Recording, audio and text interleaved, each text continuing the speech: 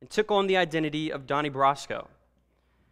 As Donnie Brasco, Pistone would infiltrate a mafia crime family. He was to act as a low-level jewel thief looking to work with the mafia. What initially was supposed to be a 6-month operation turned into 6 years. Initially working his way onto a crew that was involved in hijackings and robberies, he kept working his way up. He dealt with vending machine dealings, which apparently the mafia does, mafia family drama, and in time, opened up a lucrative business for the mafia down in Florida. Eventually, the mafia families liked and trusted Pistone so much that they desired to initiate him into the mafia, not keep him merely as an affiliate, but initiate him in. Now, to get initiated into the mafia, you do have to kill somebody, so it was at that point that the FBI pulled Pistone out, realizing that he had gotten in too deep. The operation was a success as Pistone gathered intel on the mafia that no one else had even come close to. But I want you to think about Pistone during those 6 years. 6 years is a long time. He went under a complete identity change. Pistone's records were erased from any and all FBI records. If anyone called the FBI asking about Pistone, they would simply reply, they did not have a Joseph D. Pistone working for them and never had. During those 6 years, he was unable to see his wife and daughters. Life as he knew it hadn't just changed. It was like his previous life was completely gone. The idea of going undercover or changing your identity is a familiar story that most of us know. Some of you may have an actual understanding of what it's like, such as the FBI agents in the room. Some of you may be like me, and you only have an understanding of witness protection or of going undercover from movies like Medea's Witness Protection or Sister Act or the movie based on Donnie Brasco. The basis of it is that you completely change your life so that it is almost like you have disappeared from the planet and you have taken on an entirely new identity so that ultimately your life can be saved. And that's where we find ourselves today in Romans chapter 6. Paul anticipates a question from last week's text and answers it by explaining the new identity, the brand new identity that all believers have. The main idea of today's text is this: union with Jesus means that Christians have died to their old ways and live a brand new life. Let me say that again. The main idea of today's text is this: union with Jesus means that Christians have died to their old ways and live a brand new life. Now, originally when I was preparing for this text, I know most of the time here we typically work our way right verse by verse, so I was trying to break it up in like verses 1 through 4 and then maybe 7 through 9 or something like that, and then 10 and 11. Well, the problem with that is that there's two main ideas in the text here, right? All Christians have died to sin, and all Christians are alive to God, right? That's where I got the main idea of the text from. So he doesn't neatly divide it up in like the first 6 verses are dead to sin, the last 6 verses are alive to God. He jumps back and forth between them because the two ideas are so intertwined. So if it feels like we're jumping around a little bit today, it's because we are. However, I think understanding the text in that manner will help us have a better grasp of what Paul is saying here. So we open with the question: are we to continue in sin that grace may abound? We need to ask 2 questions to understand this question, right? Who is we? And then why is he asking this question, right? Well, ultimately, Paul is writing to Christians living in this Rome. So the we are Christians. So this passage is ultimately written with the Christian in mind. That's not to say it doesn't speak to anything that non-believers may be wrestling with, but that is ultimately who the text is written to, right? And to answer the question, why is he asking this question, take a look at chapter 5. Starting in verse 20, it says, "Now the law came in to increase the trespass, where sin increased, grace abounded all the more. So that, as sin reigned in death, grace also might reign through righteousness leading to eternal life through Jesus Christ our Lord." So Paul just stated, where sin increased, grace increases. He didn't just say grace increases, he said grace abounds to show off the sheer amount of grace that God gives to cover sin, right? So a natural question going along with Paul's logic is, well, shouldn't we sin more so that we can have more grace? I mean, grace is a good thing, right? Well, his answer is by no means. Other translations translate it as God forbid or absolutely not, right? Paul is explicit. This is not even a thing to consider. And why? He borrows from Jesus and answers a question with a question. How can we who died to sin still live in it? This is Paul's thesis, if you will, for this section. It's where I drew the main idea of the passage.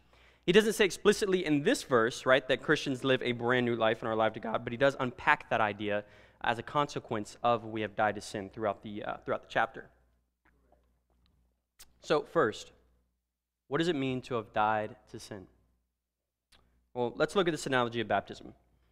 In preparation for this sermon, I consulted 3 different commentaries that Colby gave me just to kind of have an idea of what was going on in the text. All 3 commentaries had a different interpretation of what baptism means here, which made my life fun. However, I believe, just based on how the text reads and how baptism is used throughout the New Testament, Paul isn't trying to be unclear here.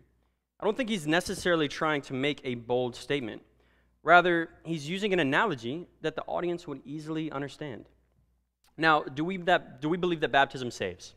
Absolutely not, right? Paul doesn't either. Paul has just spent the past few chapters saying that we have been saved by grace alone, through faith alone, right? He has made that very clear. So if baptism saves, it's just another means of our earning our salvation, which Paul has just spent time explaining is not possible. However, he is writing to an audience of Christians living in Rome. And because of Jesus' words in Matthew 28, we know that all Christians, if possible, should be baptized, right? So the odds are that everyone there, or nearly everyone there, either has been baptized or has a pretty clear understanding of what baptism means, right?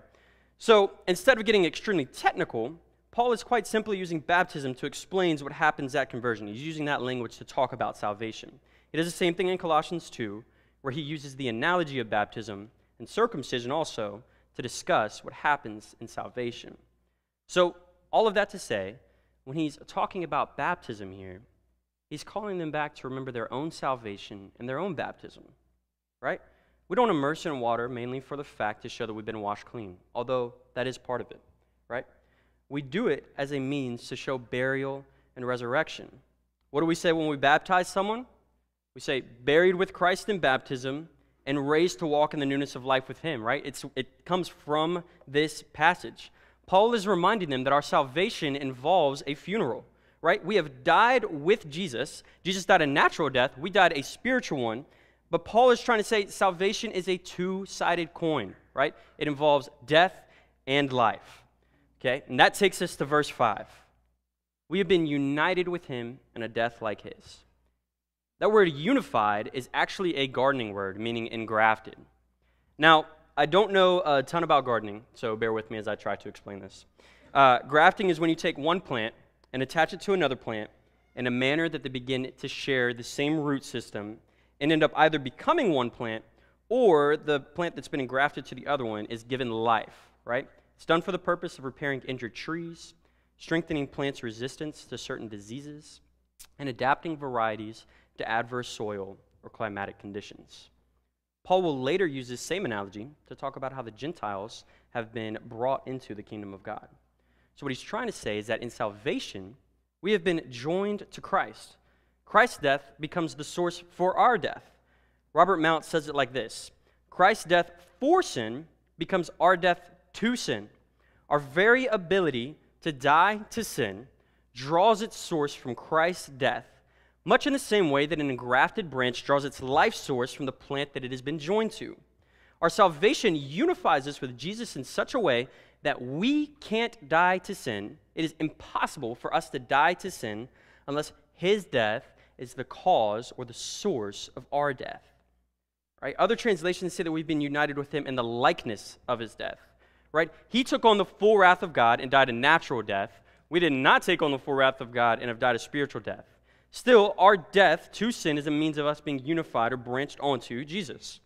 Right? So, through the analogy of baptism, and through helping us understand what Christ's death, or helping us understand that Christ's death for sin is the source of our death to sin, Paul's backing up what he said in verse 2, right?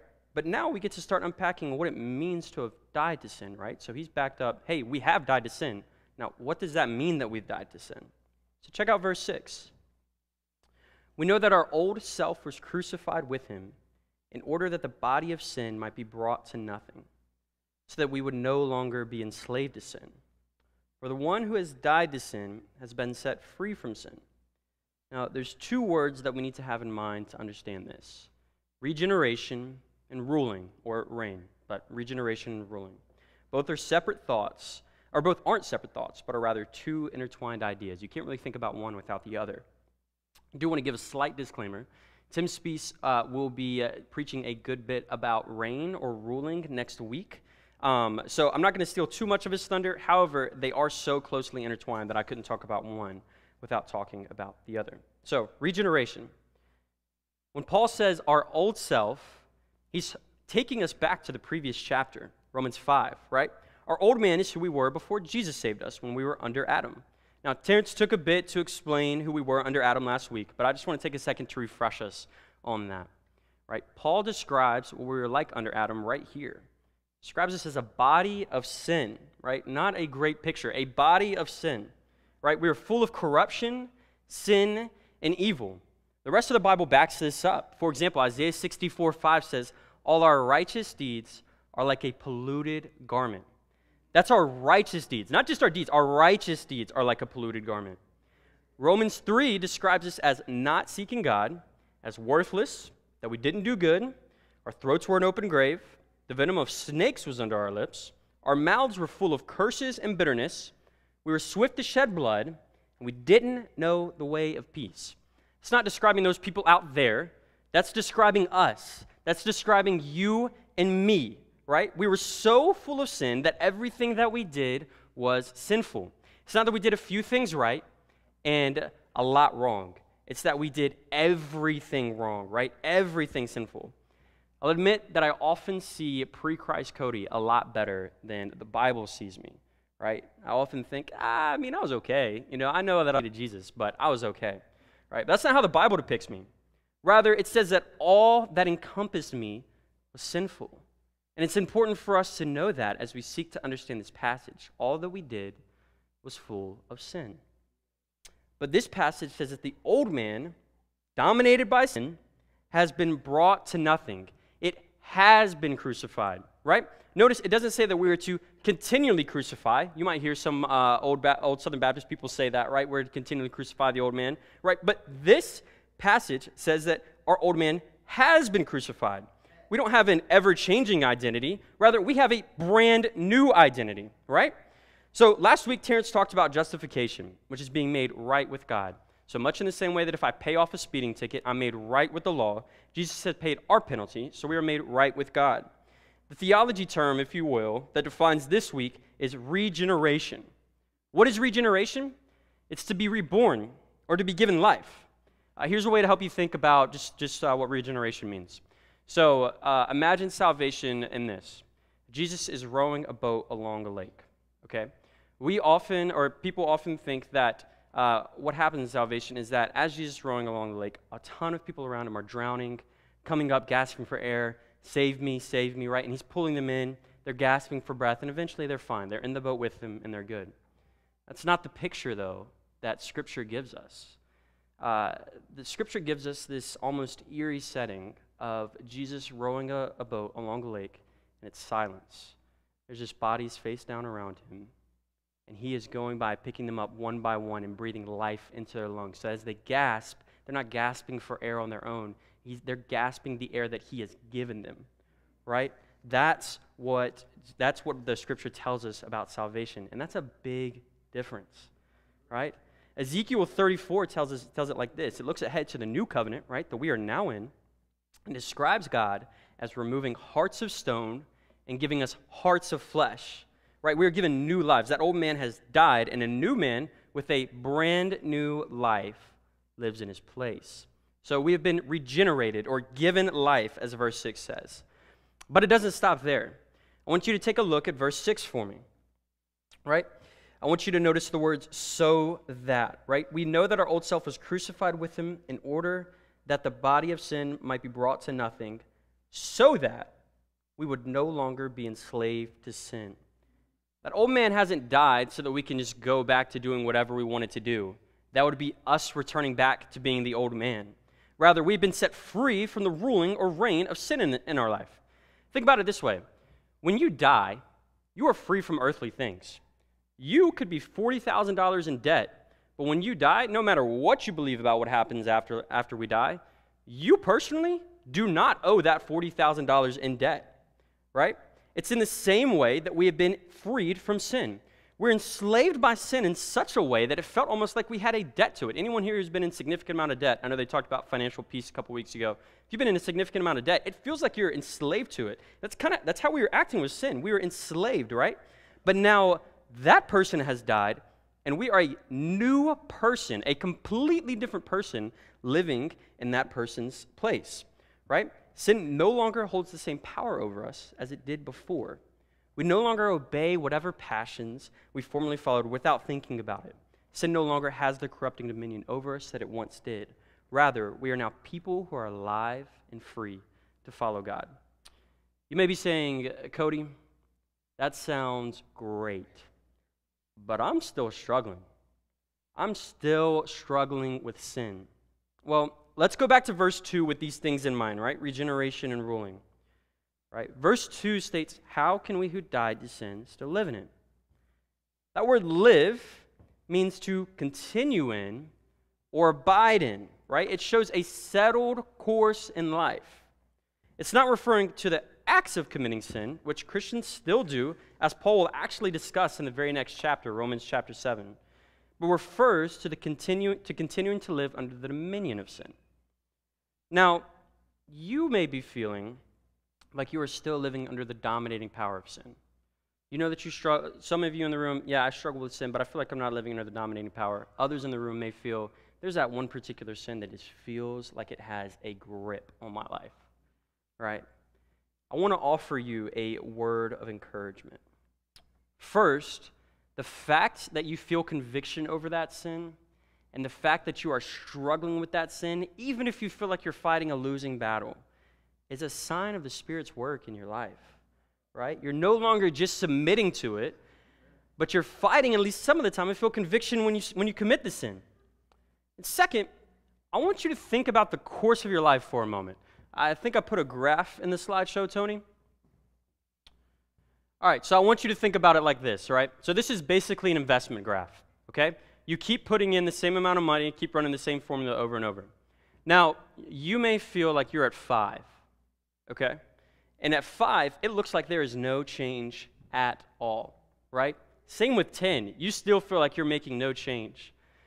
But as you continue to run that same formula over and over and over, look at where you're at 100. You're in a completely different place than where you were at 10. And it's the same thing with the Christian life, right? It may feel like you are having the hardest time not letting sin rule over your life. But let me encourage you that even if you're beginning to submit to the Spirit in the tiniest ways, it can alter the course of your life. That's what we call sanctification, right? Becoming more and more like Jesus. Regeneration starts that process of sanctification, right? And that's what Paul's trying to get at. For us to continue to live in sin would keep us on that same path. It would keep us right at the very bottom of that graph, right? However, by God regenerating us and giving us that new life, it may feel slow at first, but eventually your life will end up in a place where you cannot even imagine. So, we've been freed from sin, and the course of our life has been altered. But what direction do we take now? Right? Go back to verse 4. It says, we were buried, therefore, with him by baptism into death, in order that, right? In order that, we said so that earlier, in order that, just as Christ was raised from the dead by the glory of the Father, we too might walk in newness of life. We don't die for the purpose of death. Rather, we die so that we might walk in the newness of life. Just as we're united with Jesus in death, we're united to him in the life that we now live. What does that newness of life look like? Well, Paul states in the next verse that we're united in a resurrection like Jesus. Okay? We talked earlier about what it means to be grafted onto Jesus into his death. Now I want you to think about what that means for his resurrection, right?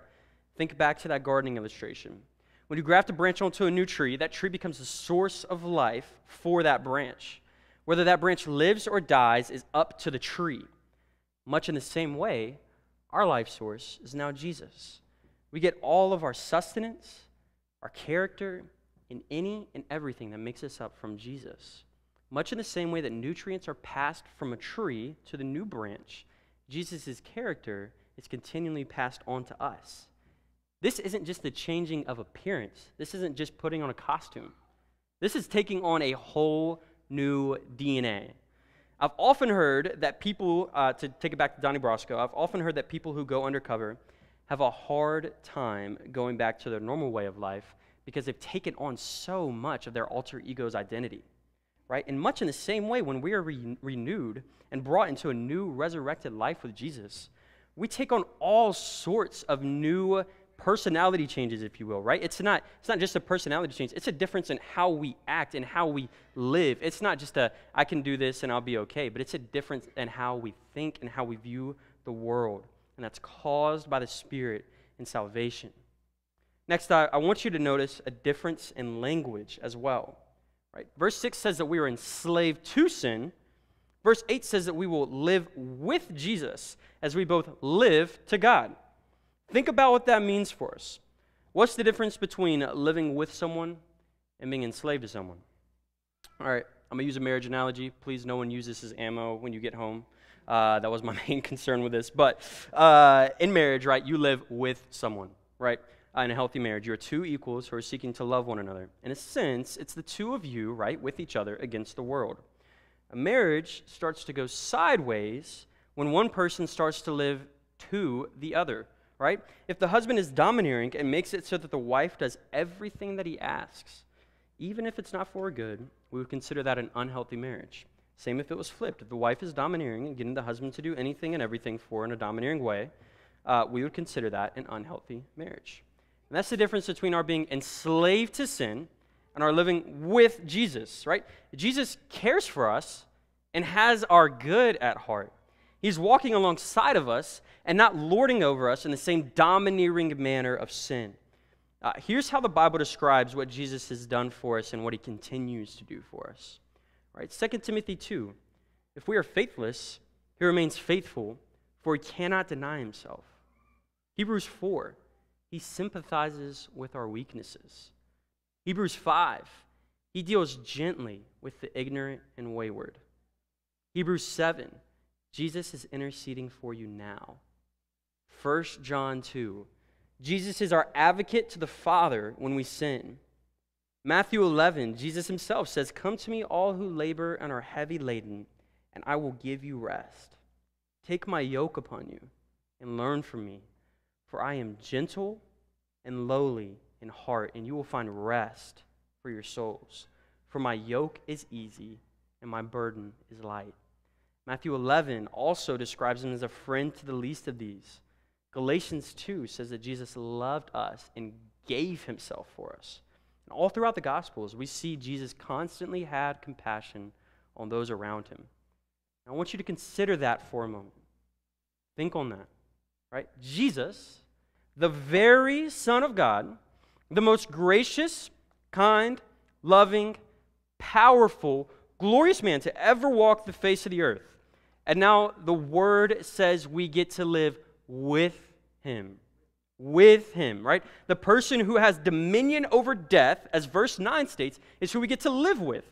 Jesus, the source of all life itself, is who we are united to, right? And now we get to live with Jesus, right? This most powerful person who's constantly working for our good as we both live a life to God, right? So there comes that word "to" again, right? So I just want you to notice the difference between, it says we're enslaved to sin, but now we live with Jesus as we live to God, not enslaved to God. He actually does use that analogy later in chapter 6, but says that it actually falls short, right?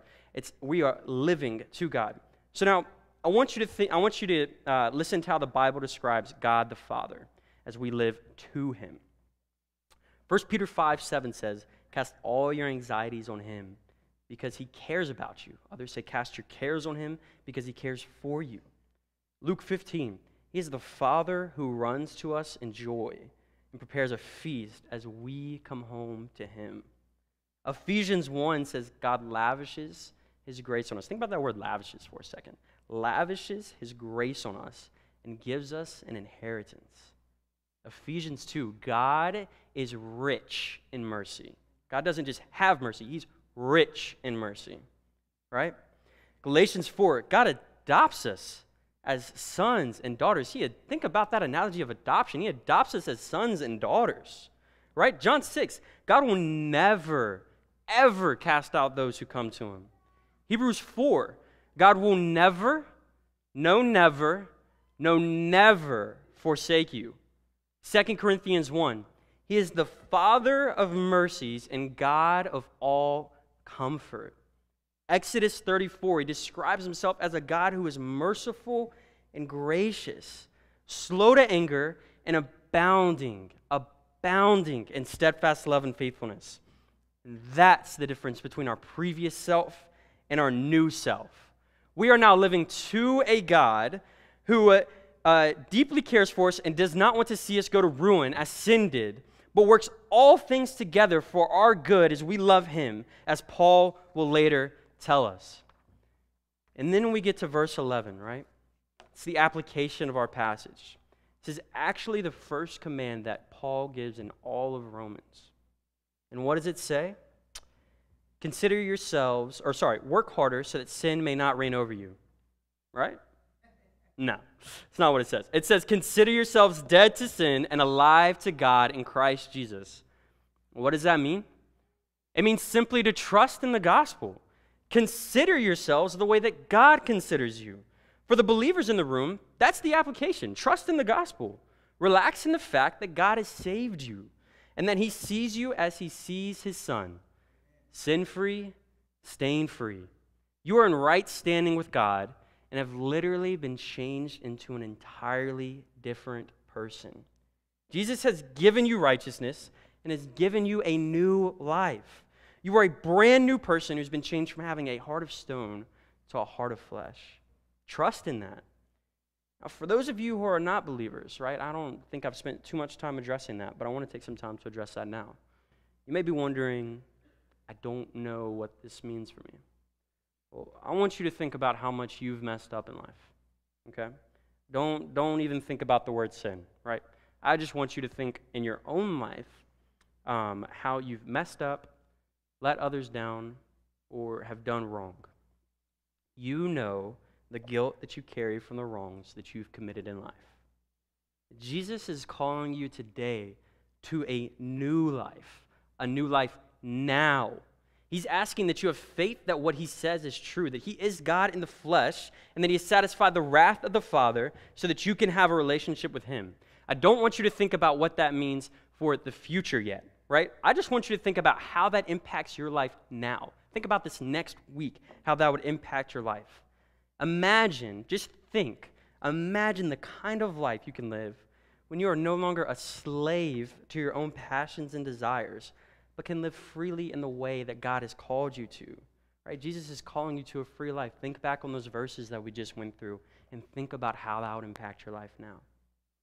So as we lead into communion, I want to encourage everyone in the room to take a chance to reflect.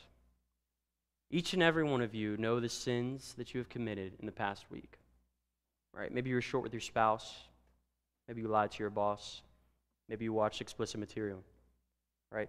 Christians, whatever comes to mind, I want you to take some time to reflect on the fact that Jesus has already forgiven you. Take time to rejoice in the fact that you don't have to earn your way back into God's favor, and that his Spirit is changing you and is working on you as we speak. And for those in the room who don't consider themselves Christians, think about the guilt that you may have from the wrong that you've done over the past week. What are you going to do with it? I'd encourage you, if you're wrestling with that, find somebody after the service to talk to. I'd love to have a conversation with you myself, and I'm sure there are many in the room who feel the same way. Hope that the word has encouraged you today as it has for me this past week. Let's pray. Lord, we're just thankful for the fact, God. I sometimes just don't know what to say in prayer except thank you. Lord, you didn't create us and then leave us on our own, Lord, but you created us, and though we continually rebel against you, Lord, you stayed and continue to stay continually involved in our lives. Lord, you didn't just save us and then leave us on our own to figure it out. Lord. The word says that you have given us a helper, even now, as we are seeking to constantly love you, Lord, and worship you all the more. Lord, we pray today as we go out throughout this week, Lord, that we would consider ourselves the way that you have considered us, Lord. Lord, that you would help us to relax in the fact that you have sinned us, Lord, or that you have forgiven us of sin, Lord. I pray that you would continue to work in our lives, Lord, as we continue to live on a completely different path, Lord, that we are no longer following the path that we once were, Lord, but that we're on a completely new course in life. Lord, help us in that, Spirit, help us in that. Lord, we pray these things in your Son's name. Amen.